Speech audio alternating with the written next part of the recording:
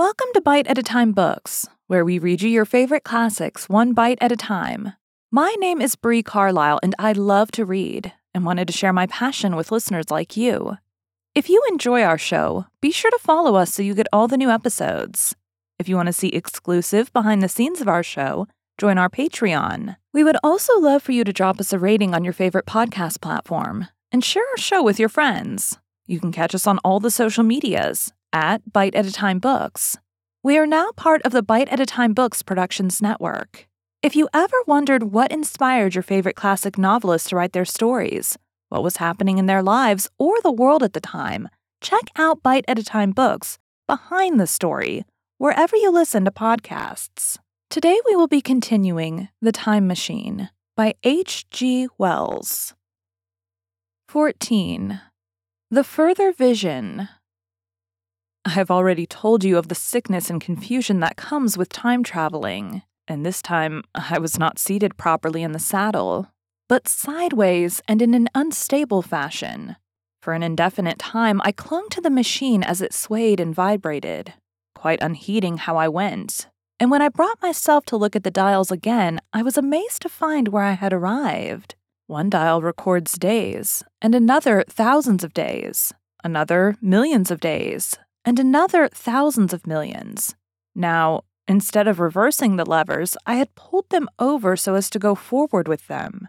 And when I came to look at these indicators, I found that the thousands hand was sweeping round as fast as the seconds hand of a watch, into futurity.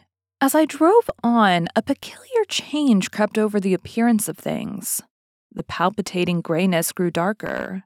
Then, though I was still traveling with prodigious velocity, the blinking succession of day and night, which was usually indicative of a slower pace, returned, and grew more and more marked. This puzzled me very much at first.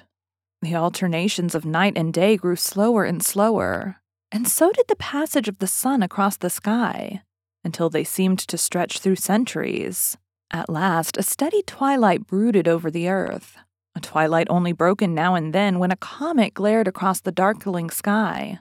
The band of light that had indicated the sun had long since disappeared, for the sun had ceased to set.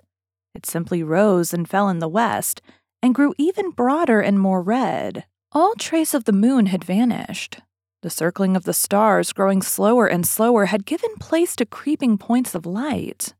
At last, some time before I stopped, the sun, red and very large, halted motionless upon the horizon, a vast dome glowing with a dull heat, and now and then suffering a momentary extinction. At one time it had for a little while glowed more brilliantly again, but it speedily reverted to its sullen red heat. I perceived by this slowing down of its rising and setting that the work of the tidal drag was done. The earth had come to rest with one face to the sun, even as in our own time the moon faces the earth. Very cautiously, for I remembered my former headlong fall, I began to reverse my motion. Slower and slower went the circling hands until the thousands one seemed motionless, and the daily one was no longer a mere mist upon its scale. Still slower until the dim outlines of a desolate beach grew visible. I stopped very gently and sat upon the time machine, looking round. The sky was no longer blue. Northeastward it was inky black, and out of the blackness shone brightly and steadily the pale white stars. Overhead it was a deep Indian red and starless, and southeastward it grew brighter to a glowing scarlet, where, cut by the horizon, lay the huge hull of the sun, red and motionless. The rocks about me were of a harsh reddish color, and all the trace of life that I could see at first was the intensely green vegetation that covered every projecting point on their southeastern face. It was the same rich green that one sees on forest moss, or on the lichen in caves. Plants which like these grow in a perpetual twilight. The machine was standing on a sloping beach. The sea stretched away to the southwest to rise into a sharp bright horizon against the wan sky. There were no breakers and no waves, for not a breath of wind was stirring. Only a slight oily swell rose and fell like a gentle breathing, and showed that the eternal sea was still moving and living. And along the margin where the water sometimes broke was a thick incrustation of salt, pink under the lurid sky. There was a sense of oppression in my head, and I noticed that I was breathing very fast. The sensation reminded me of my only experience of mountaineering, and from that I judged the air to be more rarefied than it is now. Far away, up the desolate slope, I heard a harsh scream, and saw a thing like a huge white butterfly go slanting and fluttering up into the sky, encircling, disappearing over some low hillocks beyond. The sound of its voice was so dismal that I shivered and seated myself more firmly upon the machine. Looking round me again, I saw that, quite near what I had taken to be a reddish mass of rock, was moving slowly towards me. Then I saw the thing was really a monstrous crab-like creature. Can you imagine a crab as large as yonder table, with its many legs moving slowly and uncertainly, its big claws swaying its long antennae, like carters' whips waving and feeling, and its stalked eyes gleamed at you on either side of its metallic front? Its back was corrugated and ornamented with ungainly bosses, and a greenish incrustation blotched it here and there. I could see the many palps of its complicated mouth flickering and feeling as it moved. As I stared at this sinister apparition crawling towards me, I felt a tickling on my cheek as though a fly had lighted there. I tried to brush it away with my hand, but in a moment it returned, and almost immediately came another by my ear. I struck at this and caught something thread-like. It was drawn swiftly out of my hand. With a frightful qualm, I turned, and I saw that I had grasped the antenna of another monster crab that stood just behind me. Its evil eyes were wriggling on their stalks. Its mouth was all alive with appetite, and its vast ungainly claws, smeared with an algal slime, were descending upon me. In a moment, my hand was on the lever, and I had placed a month between myself and these monsters. But I was still on the same beach, and I saw them distinctly now as soon as I stopped. Dozens of them seemed to be crawling here and there, in the somber light among the foliated sheets of intense green. I cannot convey the sense of abominable desolation that hung over the world. The red eastern sky, the northward blackness, the salt dead sea, the stony beach crawling with these foul, slow-stirring monsters, the uniform poisonous-looking green of the lichenous plants, the thin air that hurts one's lungs, all contributed to the appalling effect. I moved on 100 years, and there was the same red sun, a little larger, a little duller, the same dying sea, the same chill air, and the same crowd of earthy crustacea creeping in and out among the green weed and the red rocks. And in the westward sky, I saw a curved pale line like a vast new moon. So I traveled, stopping ever and again in great strides of 1,000 years or more, drawn on by the mystery of the earth's fate, watching with a strange fascination the sun grow larger and duller in the westward sky, and the life of the old earth ebb away. At last, more than 30 million years hence, the huge red-hot dome of the sun had come to obscure nearly a 10th part of the darkling heavens. Then I stopped once more, for the crawling multitude of crabs had disappeared, and the red beach, save for its livid green liverworts and the lichens, seemed lifeless, and now it was flecked with white. A bitter cold assailed me. Rare white flakes ever and again came eddying down. To the northeastward, the glare of snow lay under the starlight of the sable sky, and I could see an undulating crest of hillocks pinkish white. There were fringes of ice along the sea margin, with drifting masses further out, but the main expanse of that salt ocean, all bloody under the eternal sunset, was still unfrozen. I looked about me to see if any traces of animal life remained. A certain indefinable apprehension still kept me in the saddle of the machine, but I saw nothing moving, in earth, or sky, or sea. The green slime on the rocks alone testified that life was not extinct. A shallow sandbank had appeared in the sea, and the water had receded from the beach.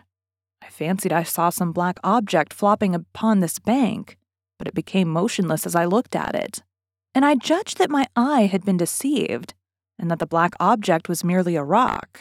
The stars in the sky were intensely bright and seemed to me to twinkle very little. Suddenly I noticed that the circular westward outline of the sun had changed, that a concavity, a bay, had appeared in the curve. I saw this grow larger. For a minute, perhaps, I stared aghast at this blackness that was creeping over the day, and then I realized that an eclipse was beginning. Either the moon or the planet Mercury was passing across the sun's disk. Naturally, at first, I took it to be the moon. But there is much to incline me to believe that what I really saw was the transit of an inner planet passing very near to the Earth. The darkness grew apace. A cold wind began to blow in freshening gusts from the east, and the showering white flakes in the air increased in number. From the edge of the sea came a ripple and whisper. Beyond these lifeless sounds, the world was silent. Silent? It would be hard to convey the stillness of it. All the sounds of man. The bleating of sheep, the crying of birds, the hum of insects, the stir that makes the background of our lives. All that was over. As the darkness thickened, the eddying flakes grew more abundant, dancing before my eyes, and the cold of the air more intense. At last, one by one, swiftly, one after the other, the white peaks of the distant hills vanished into blackness. The breeze rose to a moaning wind. I saw the black central shadow of the eclipse sweeping towards me. In another moment, the pale stars alone were visible. All else was rayless obscurity. The sky was absolutely black. A horror of this great darkness came upon me. The cold that smote to my marrow, and the pain I felt in breathing overcame me. I shivered, and a deadly nausea seized me. Then, like a red-hot bow in the sky, appeared the edge of the sun. I got off the machine to recover myself. I felt giddy and incapable of facing the return journey. As I stood sick and confused, I saw again the moving thing upon the shoal. There was no mistake now that it was a moving thing. Against the red water of the sea, it was a round thing, the size of a football, perhaps. Or it may be bigger. And tentacles trailed down from it. It seemed black against the weltering blood-red water, and it was hopping fitfully about. Then I felt I was fainting. But a terrible dread of lying helpless in that remote and awful twilight sustained me while I clambered upon the saddle. Thank you for joining Bite at a Time Books today, while we read a bite of one of your favorite classics. If you enjoy our show, be sure to follow us so you get all the new episodes. If you want to see exclusive behind the scenes of our show, join our Patreon. We would also love for you to drop us a rating on your favorite podcast platform and share our show with your friends. You can catch us on all the social medias at Bite at a Time Books.